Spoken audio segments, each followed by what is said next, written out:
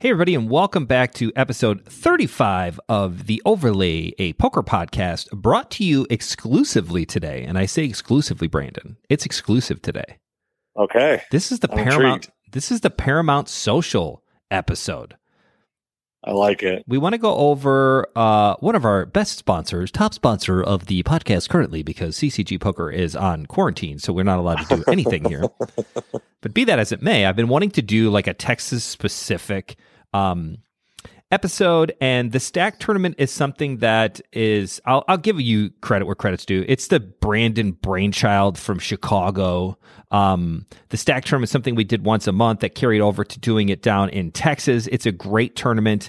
It basically, in a nutshell, we call it the Stack because it is legitimately a large stacked tournament, long blinds, super deep structure. And I use the term super deep structure. Deepstack does not even go into what the realms of how deep this tournament is. I think the joke at Paramount is the Stack tournament is so deep we had to add extra support to the poker table legs to ensure that they did not fail due to the extra weight of chips on the table.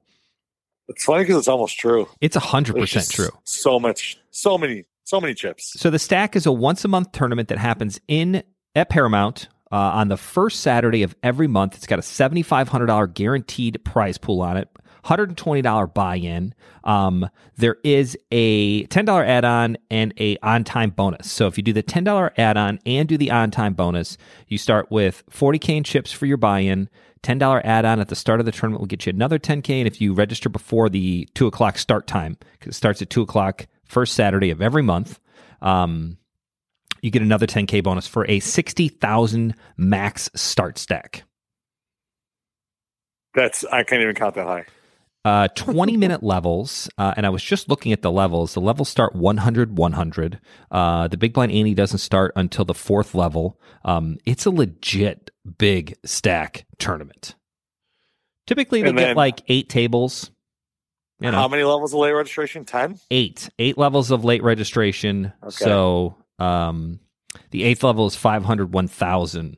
With obviously a 1,000 big blind ante. Somebody asked me, they're like, "Oh, I dig big blind antes. What's the ante structure like?" And I was like, "It's the big blind. Big blind every time. That's where we're at." He was like, "Oh yeah, cool. That sounds awesome." Like, could it be anything else there? It's sometimes it's Occam's razor, right? Like the most simplest answer is typically the correct one. And if you're confused about big blind ante structure, it just means it's the big blind. Whatever the big blind is, you're basically posting 2 big blinds. One goes in the middle, one's your big blind. It's great. Super easy. I love big blind structure. Oh, it's the greatest thing ever invented. Whoever invented that, I don't know if it's Alan Kessler or Chainsaw guy or whoever it is, but that guy's a genius. It's awesome. I mean, I think so much better for the dealers, so much better for the players. It's better for everybody. More hands. I mean, it's just the best thing ever.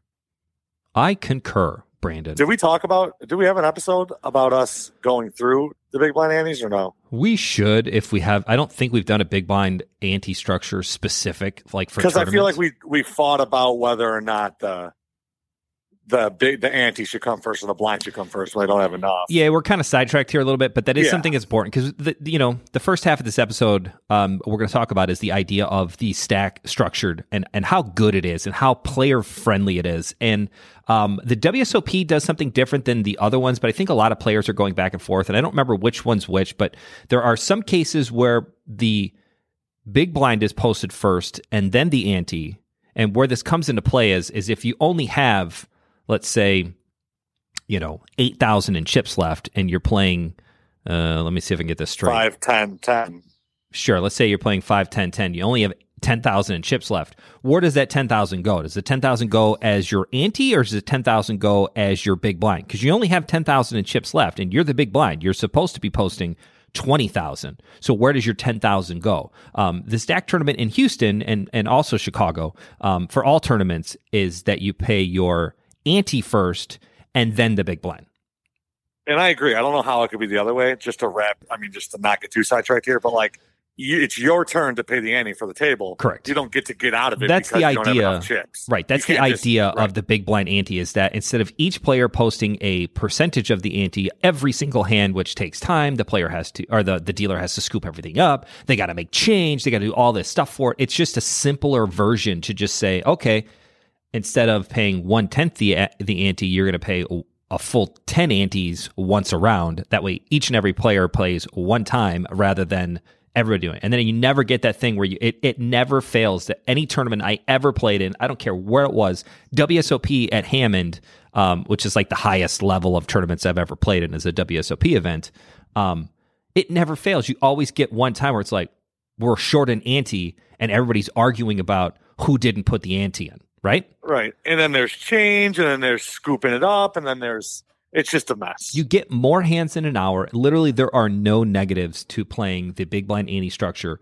short of when you get a short stack that cannot cover both. That's where the problem comes in. And we've always played the ante goes first, because normally in a tournament, you would pay your ante first. Like if you only had 1,000 chips left, you'd ante, and then whatever's left over is what you can double what up your on. big blind is. So right? it's the exact same. It's the same scenario. I don't know why it would change. It does seem a bit unfair, because if you're in that scenario and you only have 10,000 chips left and you're playing 5-10 and you have to put your 10,000 ante in, you're really playing against everybody else at the table. And the only thing you can win in that hand is the 10,000 ante, because that's all you qualify for.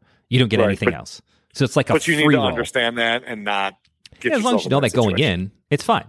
Okay, so back to the stack. It is a super deep structure. So as the Paramount Social tip of the day is what we're going to call this episode, or just that's what we're going to call this section of the episode.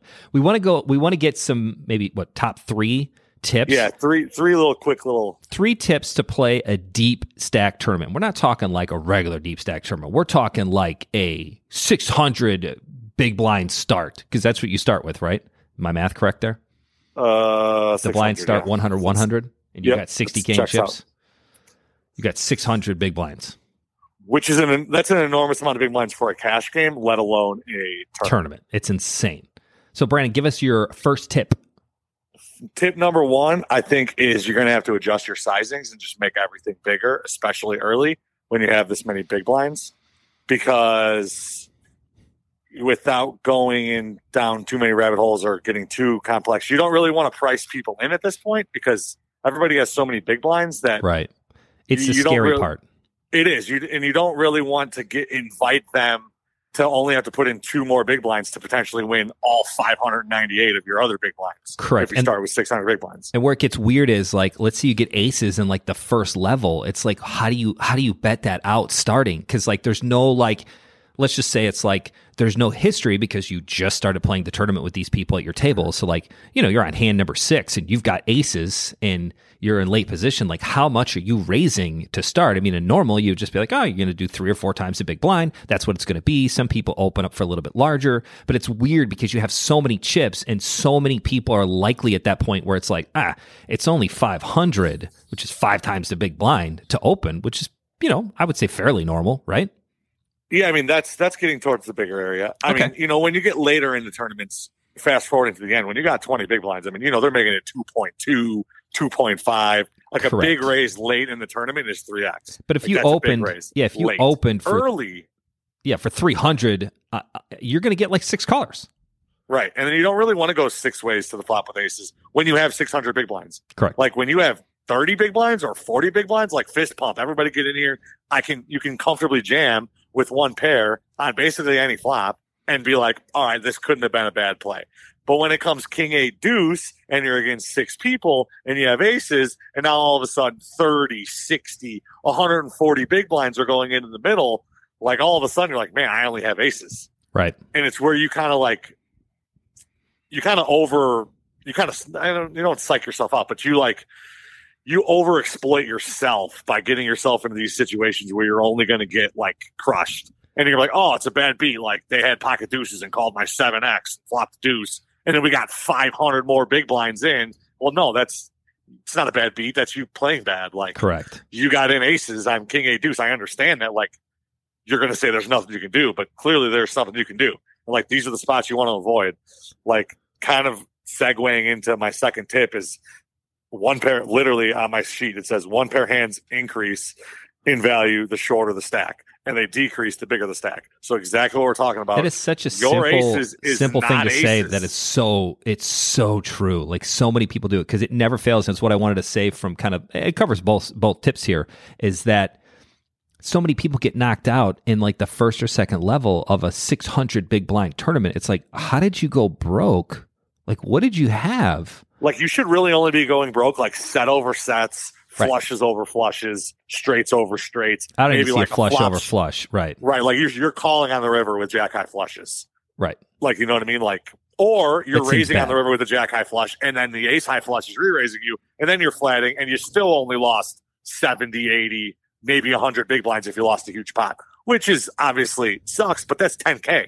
Like, you still have 50K left. It's kind of that's just the early bonus. Yeah, it's kind of like one of my favorite lines that you told me is that Maria Ho said you build a big chip stack so you can get involved in big pots and still be in the tournaments when you lose. Like, you can lose a big pot and still be in the tournament. That's the advantage of having a big stack. And literally every single person who starts a stack tournament like this, you're starting in that scenario. You have a huge chip stack. You can lose a big pot and still be in the tournament. So it's like, don't get greedy if you've got the second nuts, or, you know what I mean? Like, the only way you should get knocked out of this tournament, and even then, I find it hard to believe if you're playing 100-100, even if you flop aces full of deuces, and the guy's got quad deuces, like, you should be able to, I don't know, could you get away from that hand? Maybe not. Maybe that's a bad scenario to put it down as. We're in PLO mode. We are.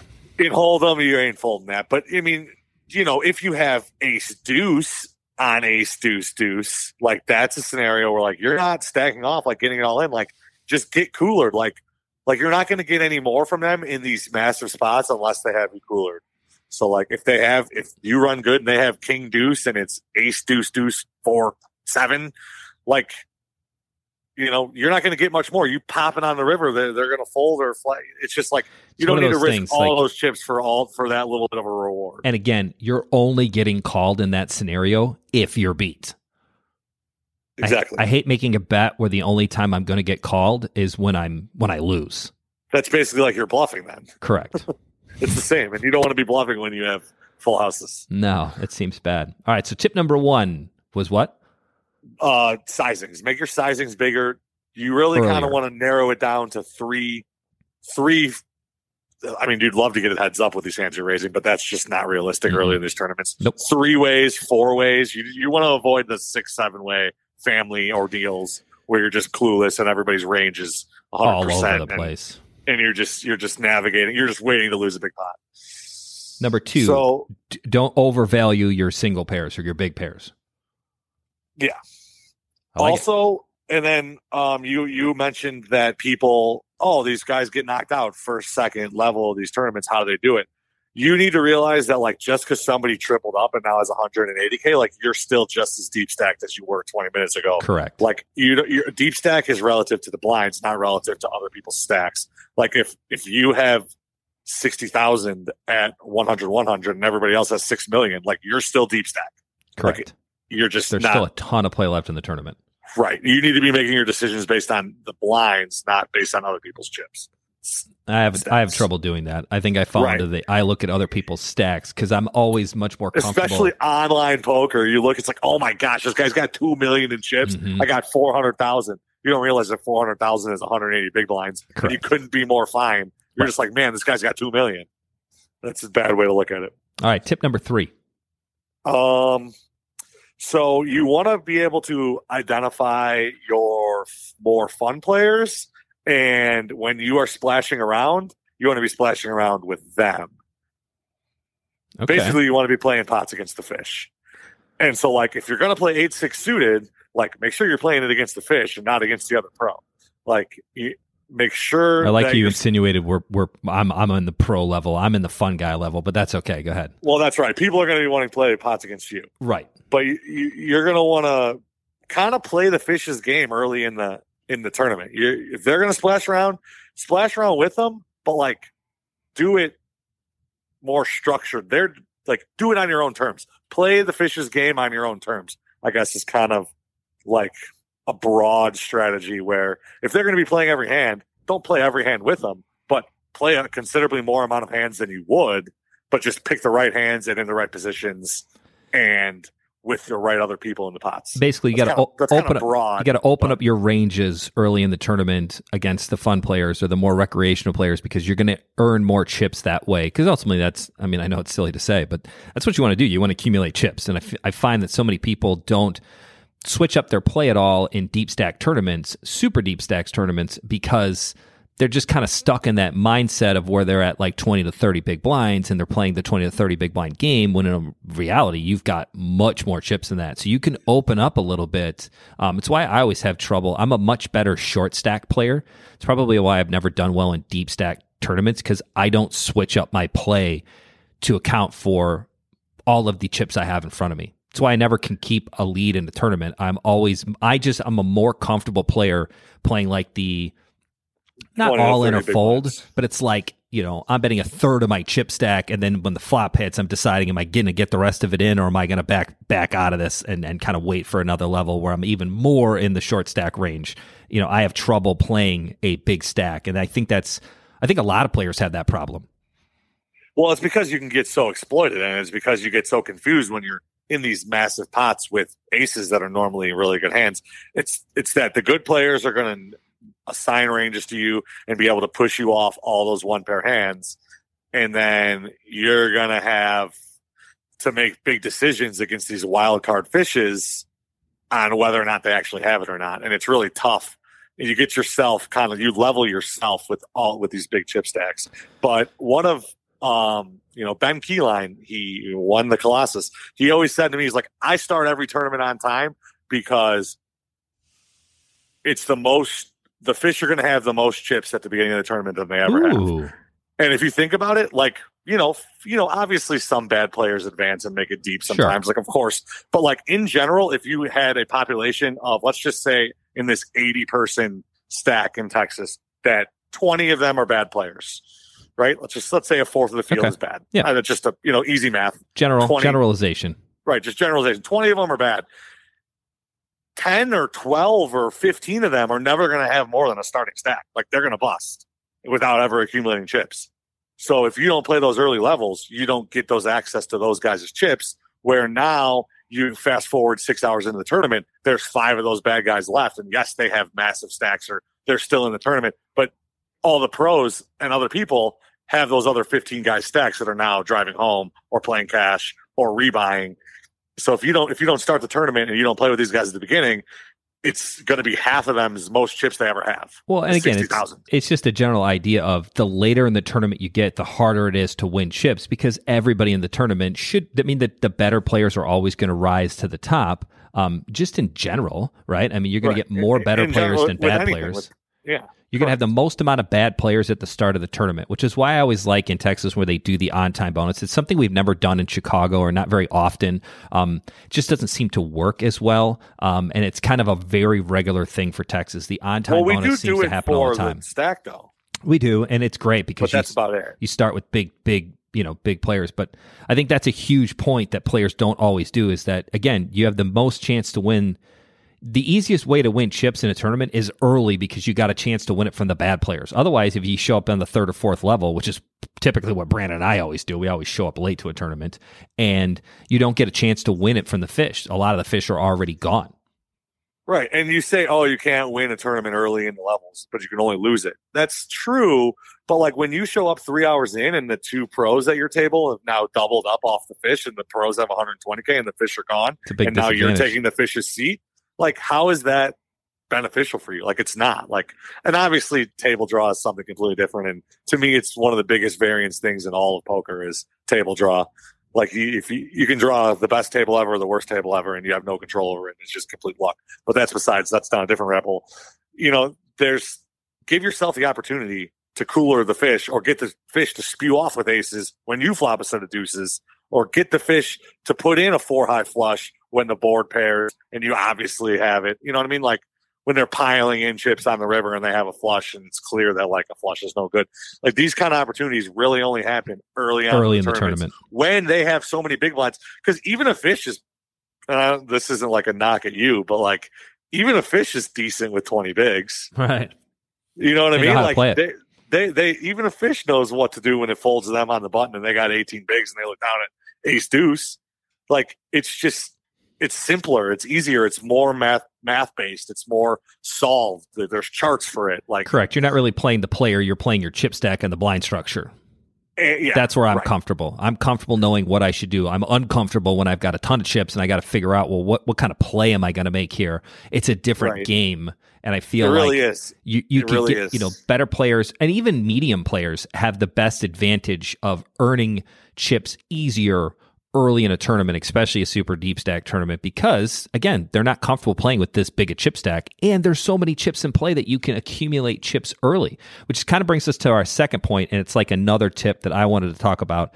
The stack tournament in Houston is a limited re-entry tournament. So it's kind of a hybrid between a freeze out and a re-entry tournament, because re-entry tournaments, that whole idea of getting there early definitely is in play, but there's so many re-entries happening and people getting up and back in and going around from the table. Whereas if you've got a limited re-entry tournament, you can play a little bit different on that first buy-in if you're comfortable with getting in for 2 bullets, right?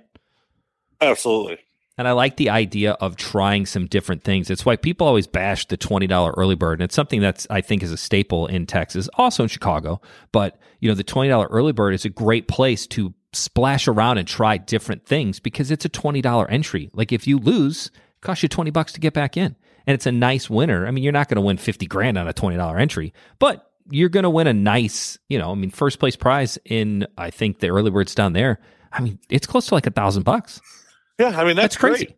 Great. That's great for a $20 buy-in. I mean, what else are you expecting? And it's awesome for tournament players to have the opportunity to play some different things, which I think then you can carry over into the stack tournaments, which are bigger buy-ins. I mean, I think the prize pool down there gets to be in the $10,000 to $12,000 range, which is amazing. I mean, it's awesome. Yeah, it's a $120 buy-in. It's a lot to go. Well, give us a little wrap up. We wanted to make this a short and sweet episode of super deep stack play and the things that you can do to help yourself early on in the tournament. I think that's kind of the overall theme here, is that, early in the tournament you can do well because you've got so many chips. You can do some different things and you have to adjust your play accordingly. And most people don't do that. I agree.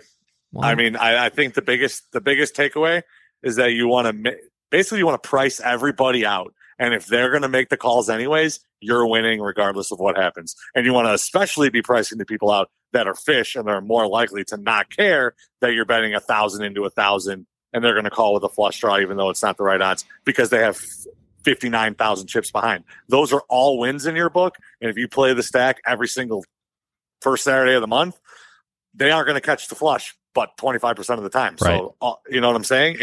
And when they do, they bet and you flat and you dodge the big pot. So you're going to win a big pot from them or lose a small pot to them, which overall is just going to net you a bunch of chips. It's pretty simple. That's a good bonus. And if you get coolered, rebuy. You got that safety net underneath you, and then you can always adjust for once you're in that second bullet. Now you're in a freeze out tournament. It's a little bit different, but it is what it is. Well, thank you for listening to episode 35, the bonus episode for the Paramount Social Club Stack Tournament once a month, the first Saturday of every month, 2 p.m. Get there early so you get your bonus chips. Use some of these tips. Let us know how you guys do. As always, thank you for listening. Make sure you subscribe, rate, and review. Big shout out to our Houston players. I think we get a nice little following from Texas, which is kind of cool. I think it's awesome that sometimes it feels weird for us to be in Chicago. We're so kind of focused on the Chicago market that there's this whole other crew of poker players down in Texas, which Texas and I poker love it that they don't fun. know who I am. It's great. It's so much fun. Like, it's great. Wait until you get down there when this pandemic is over and you get to play the Texas poker rooms. Like, can't wait. Nuts. Like, the games are so juicy and they're so fun. Like, I know that whole adage of like everything's bigger in Texas. Like, the games are so good. They're so good. I love it. I'm a winning player in Texas. Don't tell anybody in Chicago about that, but it's great. Yeah, they'll all move. They'll all move to Texas. They'll all move to Texas because it's a phenomenal. If you win, they all can win. It's a phenomenal poker scene down there. Well, as always, thank you for listening, Brandon. Thank you for your tips. Please make sure you donate back to the Brandon Fund if you do win any using Brandon's tips. He will very much appreciate them. Other than that, thank you for listening. We will catch you next week. What are we going to do next week? Let's do like I don't know. Preemptive. Poker math. Yeah, we talked about poker math. Poker math's good. We might even do a big blind episode specific. I think there's a lot of good stuff. Well, I just think it's like the idea of like the evolution of poker. I feel like poker was kind of like everything was the same, and now there's been some advancements in poker that, and poker math's one of them. Like the poker math, it's a better game now. People are much more into those things than they have ever been, and I think it's awesome. I lost you. It. No, I'm here. I just didn't know what to say. I don't know. I got nothing. All right. Well, follow us on Facebook at the Paramount Social Club. It's facebook.com/Paramount Poker. We will see you next time, everybody. Thank you for listening. Brandon, send us out of this episode. Farewell, everyone. See you, everybody. Bye.